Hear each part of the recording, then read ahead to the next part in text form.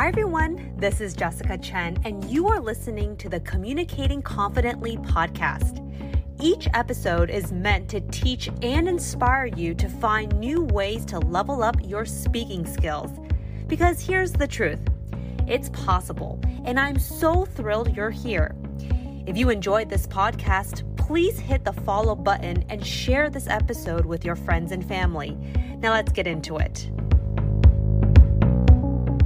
Hi everyone, welcome back to the Communicating Confidently podcast. Today's episode is about unlearning silence, speaking up at work. My guest today is Elaine Lynn Herring, who's the author of the book Unlearning Silence, How to Speak Your Mind, Unleash Talent, and Live More Fully. We're going to be talking about how we can better speak up in the workplace, but also acknowledging how hard it sometimes can be too, where we second guess ourselves, where because we're so considerate of our environment, the people there, how we're coming off, that as a result, sometimes we mute ourselves. So we're going to be talking about it all, as well as including some tactical communication strategies. So if you're ready, let's dive in. Elaine, welcome to our Soulcast Media Live event. Thanks for having me, Jessica. So fun to be here.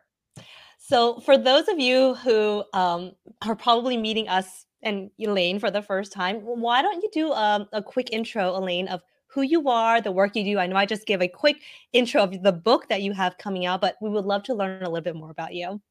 Totally. I will start with some of my identities. So I'm the youngest daughter of a family that immigrated from Taiwan to the United States. And I say that because the experience of being an immigrant, the experience of being female, the experience of being the youngest in the Asian family all contributes, as I imagine you might also know, to why silence might even be on my radar. So I went to law school. I went to Harvard Law School intending to be a litigator. It was one of the good life choices as a good Asian child. And instead of litigating, came across negotiation, pedagogy, and theory. And so ended up teaching leadership development skills around negotiation, having difficult conversations and feedback for more than a decade. But in that process, also realized there are some people, no matter how good the leadership training is, still don't negotiate, still don't speak up. And I found the advice that was out there wholly unsatisfying. Essentially, the advice for speaking up is, well, just do it. Like, just be more confident. As if it's that easy.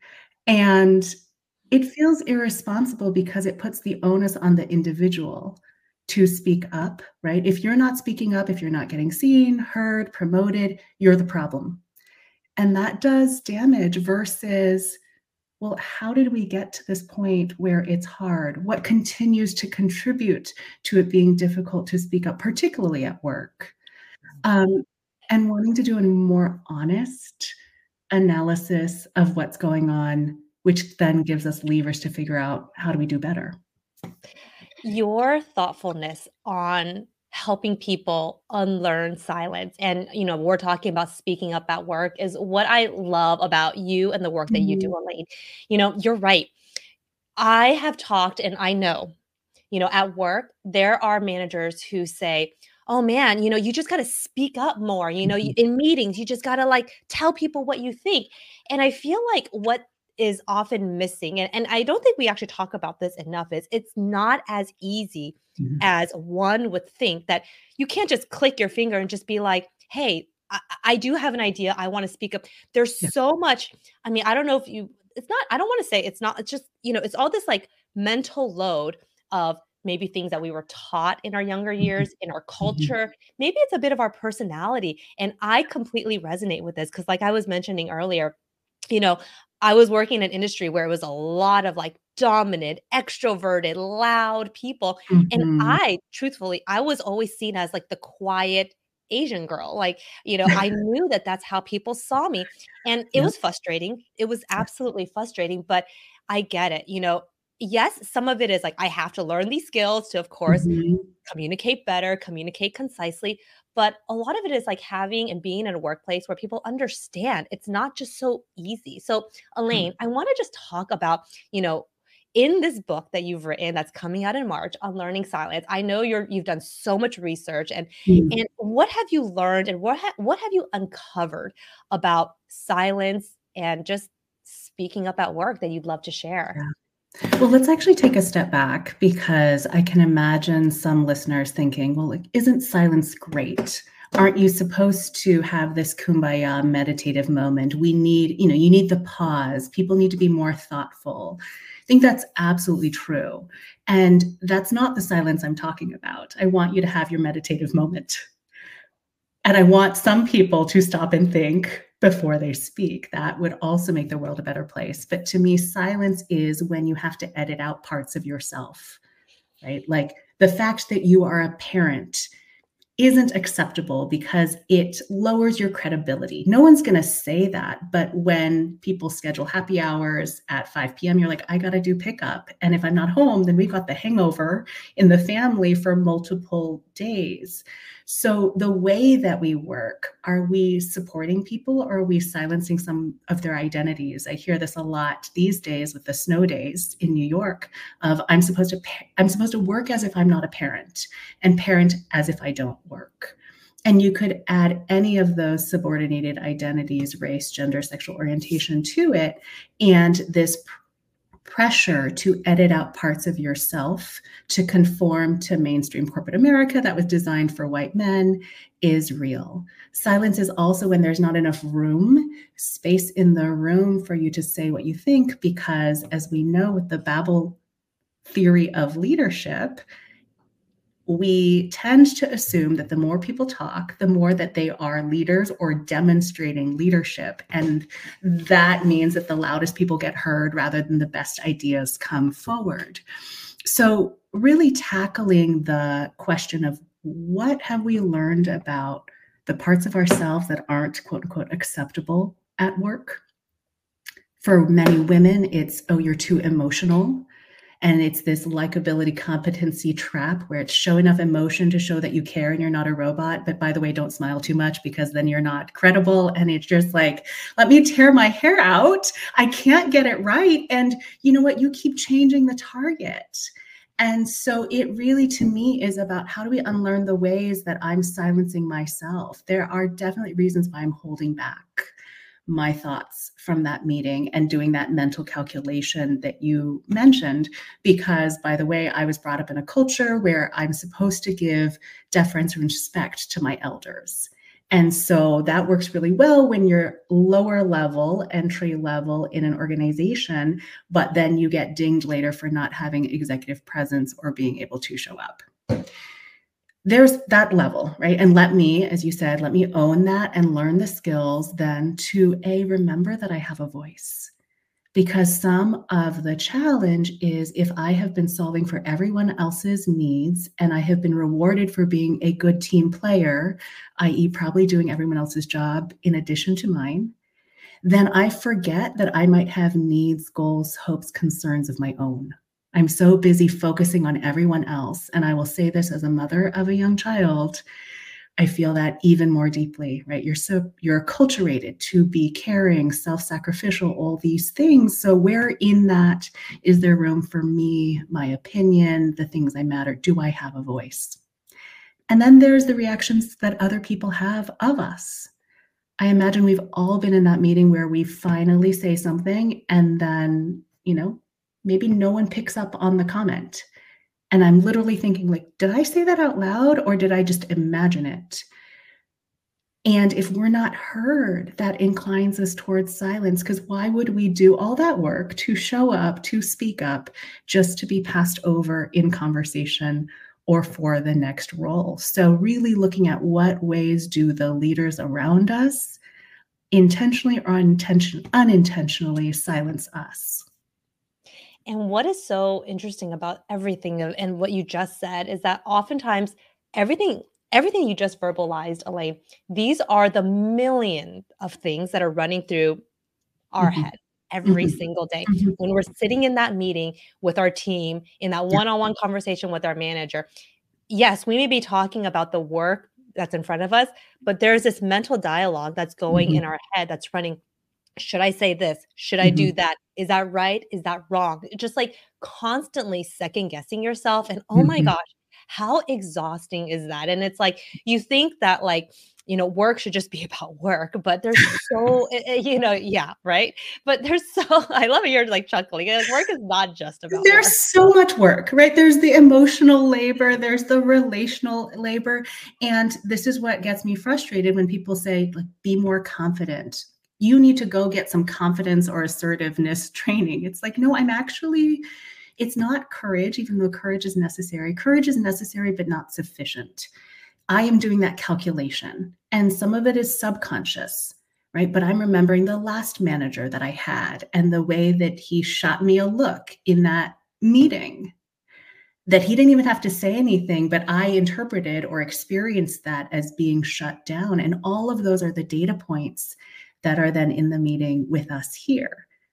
Can I push us forward though? Because I don't want to just leave us as like, yes, it's hard and you're going to have to do extra work all the time. Yes. So there's a question then of how do we change the calculation?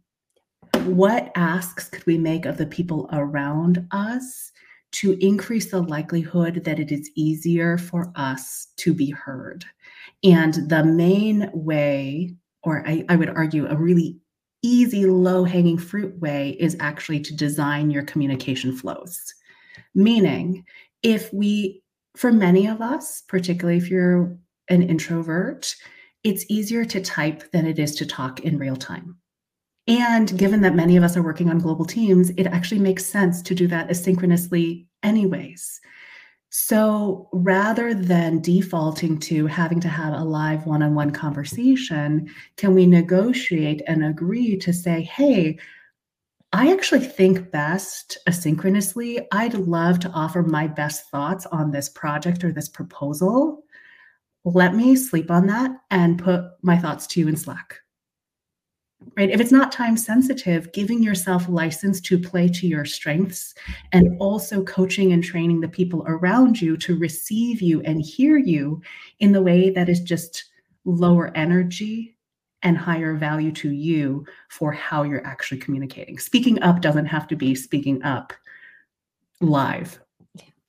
What I love about what you just said, Elaine, is one of the strategies is really just setting people's expectations. And Mhm. that's kind of what you're saying. And Mhm. how we can all like, for those of us who are listening and who you're thinking like, yeah, how can I better, Mhm. you know, whether it's like speak up at work, what you're just saying is like, okay, how can we maybe even set our managers' expectations that would align with how we prefer to communicate? And you just said it, like maybe for a lot of us introverted folks, we prefer to write, type things out, and just communicating that. So your manager, for example, isn't just thinking like, where the heck did Jessica go? Like, is she there? Does she care? Right. But you are proactively letting them know so they understand. And I do think a good relationship like that, it's two ways. It's not just, the deference in the sense where you just listen to whatever your manager tells you. I actually think managers in many ways, they appreciate if you actually have some Yeah. ideas and make it a conversation. Yes, and notice sort of the 1-2 equation of that, which is, let me frame it as to why it is in your interest to hear it from me in this way, right? I am doing the value proposition in the way that I am having the conversation with my manager. So, hey, i.e., if you want my best thoughts, I process best in this way.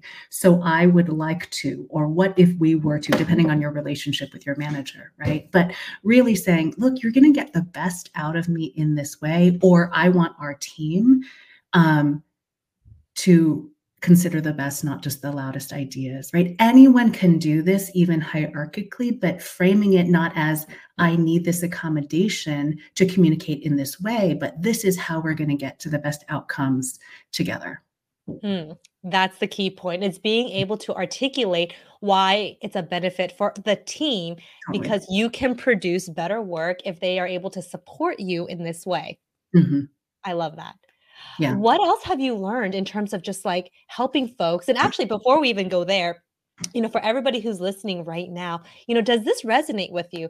Does speaking up at work feel a bit challenging, let us know. Let us know in the chat function. And, what are some of the, we mentioned this earlier, kind of like that mental dialogue that goes into your head where, what is it that you're thinking, whether you're in that meeting that's making you go, oh, it is so hard to speak up. Why is Mhm. that?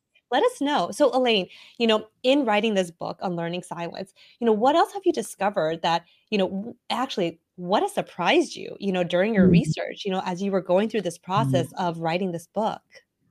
Yeah, I can I join as an audience member too and just say one of the reasons it can be really hard to speak up is because of that internal dialogue, particularly for people who are thoughtful.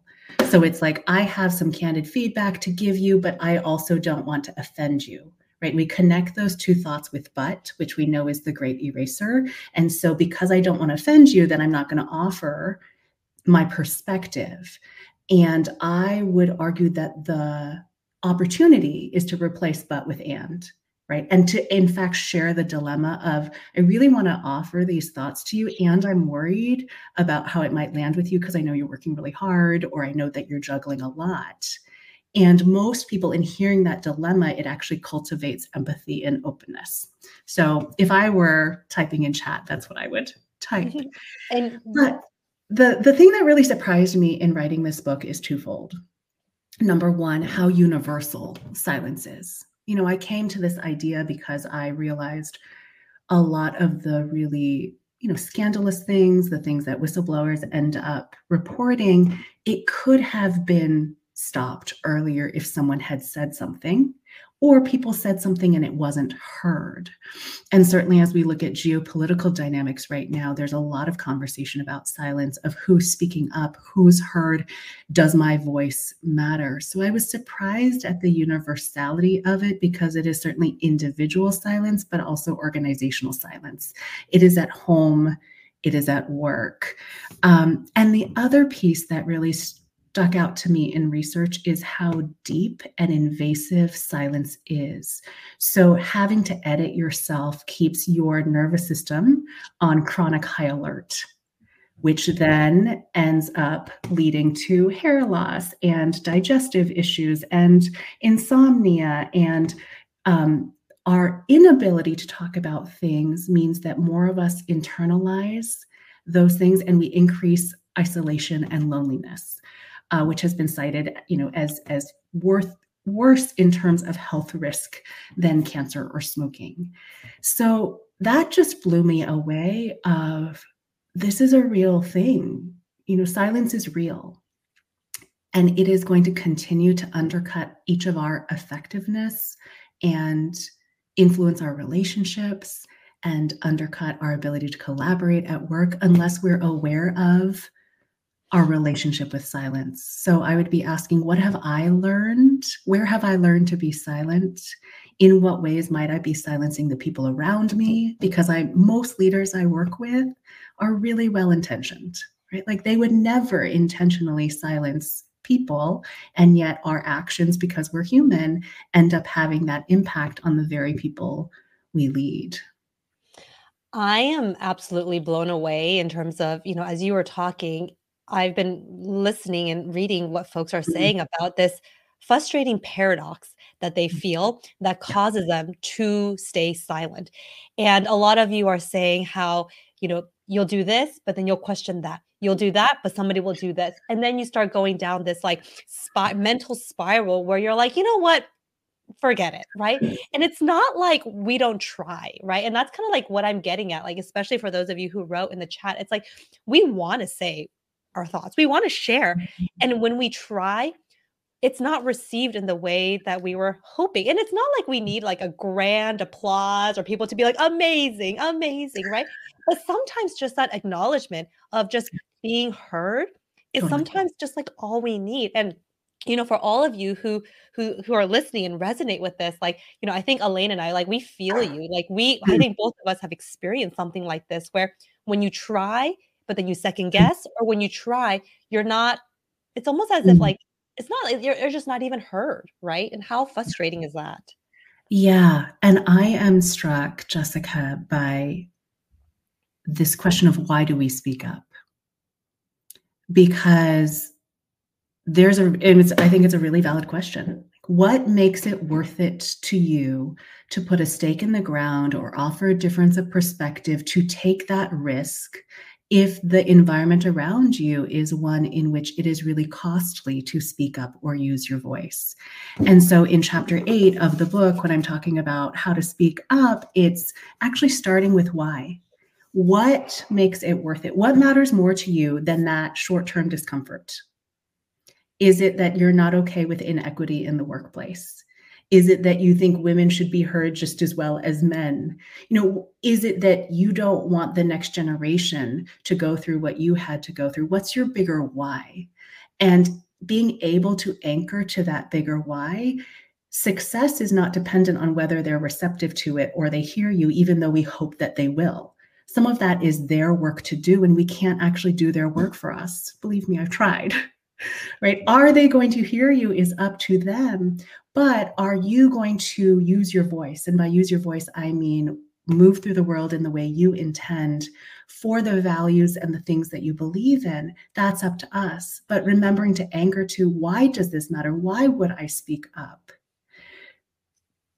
Really helps us weather the storm of whatever reaction they might have. And the fourth anchor in that chapter is also embrace resistance, in that people often, particularly voice is a status claiming activity, right? And particularly those of us who haven't traditionally been expected to use our voices, we then are breaking the status quo. And every time you break the status quo, change is hard, right? Everybody sort of has to adjust. And so expecting that there might be resistance helps, in that when it shows up, you're like, oh, there it is. Yeah, that's the resistance Elaine was talking about. And understanding it, what's behind it, might we learn anything from it? Or just, there it is, right? It's not personal, it's not me. This is what happens when we shift the norms of who gets to speak. But the only way that we shift the norms over time is more of us actually doing that, so that it becomes normal that Jessica and Elaine might actually be having a conversation, right? I remember more than a decade ago, someone saying to me, Korean American colleague of mine, you and I are never going to get to facilitate together because a client wouldn't want two Asian women to have a conversation. Then it becomes an Asian issue rather than we're both leadership experts and facilitators. But the more of us do it, the more of us show up, the more it becomes normed that we're not just pigeonholed, but we actually are seen for the breadth of skills and gifts that we actually do bring. I love that because what we were talking about earlier, it's like it's so frustrating when somebody just says, "Oh, just speak up, just try to be more confident," right? Just that sentence alone, it feels very dismissive. Like that's just what it is. It's dismissive. You can't Mhm. just be confident like as if you just click your fingers and you suddenly are. But I like what you're saying, Elaine, because what you're saying is, okay, let's step back and find and identify what is your why for Mhm. speaking up. Because I think once you can identify that why, Mhm. that I think, and you can tell me if this is right or wrong, but I think that actually will help build that confidence that we've Mhm. been talking about. But Mhm. just telling somebody, be confident, it doesn't work that way. It's like, why should you speak up? Why should you share your thought? Your why may be different from my why. Totally. It makes me think back to a story where, when I was working in news, I had a challenging manager in the sense where it was very clear she had favorites, and Mm. it's so hard to work in an environment like that where you Mhm. feel like no matter what you do, the better projects, the visibility, like, all of Yeah. it is just gonna be handed off to somebody else who she likes, and I Mhm. remember in the beginning, it wasn't always this way, like, it's not like she, like, Mhm. identified, like, "Oh, I just don't wanna give Jessica these projects," but it's like, w once I was like, "Well, let me just try to say something," and it was being dismissed, for Mhm. me, I remember thinking, "Well, why should I even try? Why Mhm. should I even continue when it's clear it's not making a difference," right? And Mhm. so when in you saying and you suggesting like, "Oh, think about your why," it made me go, "Well, what changed for me?" Mm. Well, instead of me dwelling on that, like, "Oh, this is not going to make a difference. Oh, she already has her favorites. Instead of me dwelling on that, I was trying to think about, well, yes, maybe she already has her set ways, but Mm, me speaking up, me trying to find the ability to talk and share in meetings, it's actually helping that muscle in me, mm, right? I may not be able to change her point of view. I may not be able to change her mind, but at mhm. least me doing that and expecting that resistance, Yeah. it makes it a lot less jarring in many Yeah. ways. Yeah, I would say understanding your why. And I love that for you, it's really personal, right? It doesn't matter if she hears me. This is me building my own muscle. This is my own personal development, and let me own that.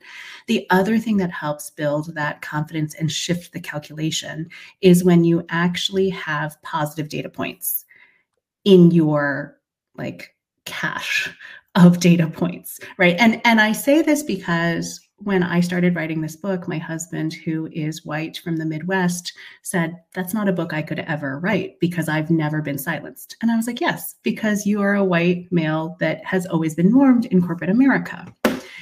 Um, but that means that he has a different data set, right? He has like from high school onwards, when he spoke up, someone listened. I don't have that same data set, but I can do low stakes experiments to build out that data set. And so, in the book, I talk about asking a rideshare driver to open the back window, and I literally did that dance of mental calculation I was like, I don't know. He like doesn't seem happy today. It's 20, the GPS says it's only 22 minutes. It doesn't really matter. Like I can, in Chinese, so, right? Like I can hang on and endure for 22 minutes.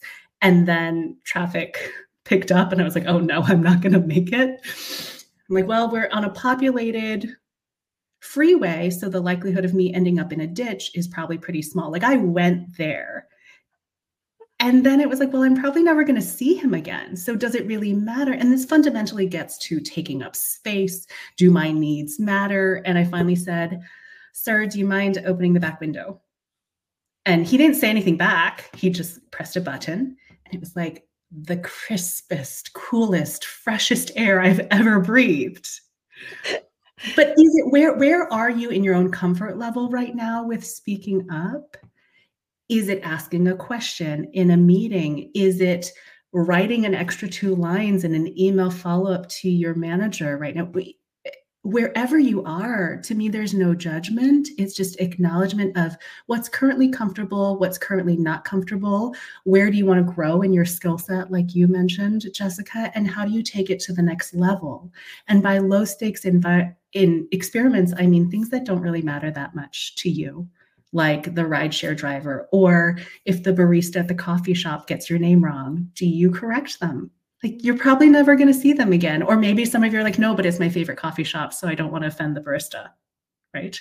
But what are the low stakes places where you can build that muscle so that you get some data points in your own cache of data that says, oh yeah, I spoke up. And not only did it not ruin me or decimate me or undermine my career, but it actually had an impact. Your Uber story resonates with me so much, I have to say, because it's that dialogue in our head of like, we don't want to inconvenience others. Oh, we can endure this. Oh, we don't want to bother. Like, we're just so, in many ways, like so considerate of others Mm-hmm. that it kind of Mm-hmm. mutes ourselves, right? So it actually makes me think of, so because I started my career as a journalist, we learned a lot of like, communication strategies in the sense where we just got to like put ourselves out there. And, Mm-hmm. and I'm going to share one of the things that did help me. It may not work for everybody, but it does work for me. And what this strategy is, when I was a journalist, I was always taught it's better for you to say what you want to say, ask for what you want, because the worst they can say is no. Mm-hmm. And that actually has truly carried and Mm-hmm. stayed with me the whole time. And it's almost, and it kind of goes back to maybe that expecting the resistance that you were talking about earlier, Mm-hmm. that, you know what, just say the darn thing. And if they say no, it's okay. Yeah. If they say no, maybe it's just a redirect. Mhm, Maybe it's just you got to think about approaching it a little differently. So, in mhm, many ways, expecting that no, not being surprised by that mhm. no, can lessen the hit a little bit. That's helpful.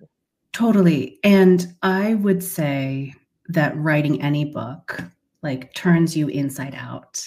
And writing a book on unlearning silence while unlearning your own silence to me has felt next level, because this book would not exist if I hadn't taken that very mindset that you mentioned.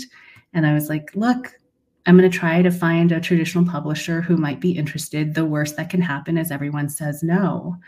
And then 16 publishers were interested, and the book sold at auction, and it's slated to be translated in 10 languages, right? All of these things that really are mind-boggling, but does also start with, hey, let me try. The worst that could happen is no. And what I love about what Selena Rizmani says is it's not just no or a failure, it's either getting what you want or learning something from it. And either way, I think you are learning something of, oh, I can ask that question, I can state that thought, and it won't kill me. And I don't say that lightly, given our current environment, right? But a lot of these things, particularly at work, even if there's pushback and blowback, the worst is no. And also, how do we frame that no to ourselves? Which is, okay, no, like move on. What's the next thing? Or what's behind that no? What can I learn about the interest of what's behind that resistance so I can craft a different option? All of that is conversation, even if it is slower and more exhausting than the communication we might hope for. This, it made me think of another story that I wanted to share because I remember when I was working in news, I had a lot of anxiety in terms of like same thing, just talking and just speaking up in meetings, right? Mhm. And it was particularly challenging because every morning we always had like a team meeting. We called it our editorial meeting, and everybody was required to share and pitch their stories of the day. And I remember there were definitely certain instances where even just driving into work, I could already feel, like, the heart palpitations of, like, "Oh my god, okay, I have to, like, speak up in this meeting, I have to pitch my stories, I have to be heard," right? So Mhm. and I just think and reflect about the little tricks that I did to, like, psych myself to, like, feel more, like, at ease, and I remember one thing was, like, as I would be driving to work, I would, like, pump up music Yeah, just to, like, it's make real. myself feel better and energized, that's the word, Yes, more energized when I would yes, walk through that door. yes. That just reminded me of that. Yeah, I love that. And that's all of Amy Cuddy's research around power poses and how our bodies are adjusting to taking up space, and certainly music can do that. The other piece that I mentioned in the book is who's your team? Mhm. Because none of us, even though speaking up can feel like a solitary act, there's actually a lot of behind the scenes engineering you can do, right? If you tell your manager, if you've got that sort of trusting relationship, one of the things I'm really working on is X. And what helps me to bring forth my best thoughts, again, I'm highlighting the value proposition for them. What helps me is if I know what part of this presentation is mine to share, right? Like, let's not do things on the fly. Presumably, we have given it some forethought. You can assign me ahead of time. Or on this next client call, well, what if I were to own that question about budget because I've been most in the weeds, right? You can do that forethought ahead of time. But I also found the invitation from someone else to say, hey, Jessica, what do you think? Right? A couple of those primers, again, you're building the data set of confidence, of experience. I can do this, but it's not something we do alone. So, who might you invite on your team to say, hey, Aria, what do you think? Right? Can you just invite me in? Because once I get that floor, I can run with it. And then the other piece is, what voices are you listening to? Because the Mhm. voices around us, so often when we are the first, the few, or the only, are telling us, you don't fit, you don't belong, you are naturally othered. And for me, I would not be as sane as I am if I didn't have a best friend who regularly just texted me, like, you do you. This is one of my favorite things that made it into the final cut of the book is that my best friend texts me, you do you. So when I'm doubting myself, should I do this? Should I not? She's like, well, what do you want to do? And I'm like, oh, I actually matter. What a novel idea. I could have my own way. What a novel idea. Again, it's not how I was brought up. But having someone, whether it's a friend, a spouse, a work, bestie, that just nudges you toward the version of yourself that you want to be. And it feels like, for those of you who are volleyball players, and I'm not, so I don't know why I'm using this analogy, right? Like, have someone do the layup so that you can do the volley, I think is the analogy. You can tell us in chat if that was totally off. But life and speaking up is not a solitary act, is not a solitary sport. So who is on your team and how can you invite them into your journey? I love that. Find a cheerleader, but also be a cheerleader for somebody else. Totally. And like, not just cheerleader, but tactical teammate, right? They're doing something with the volley. I'm going to call it the volley. The layup.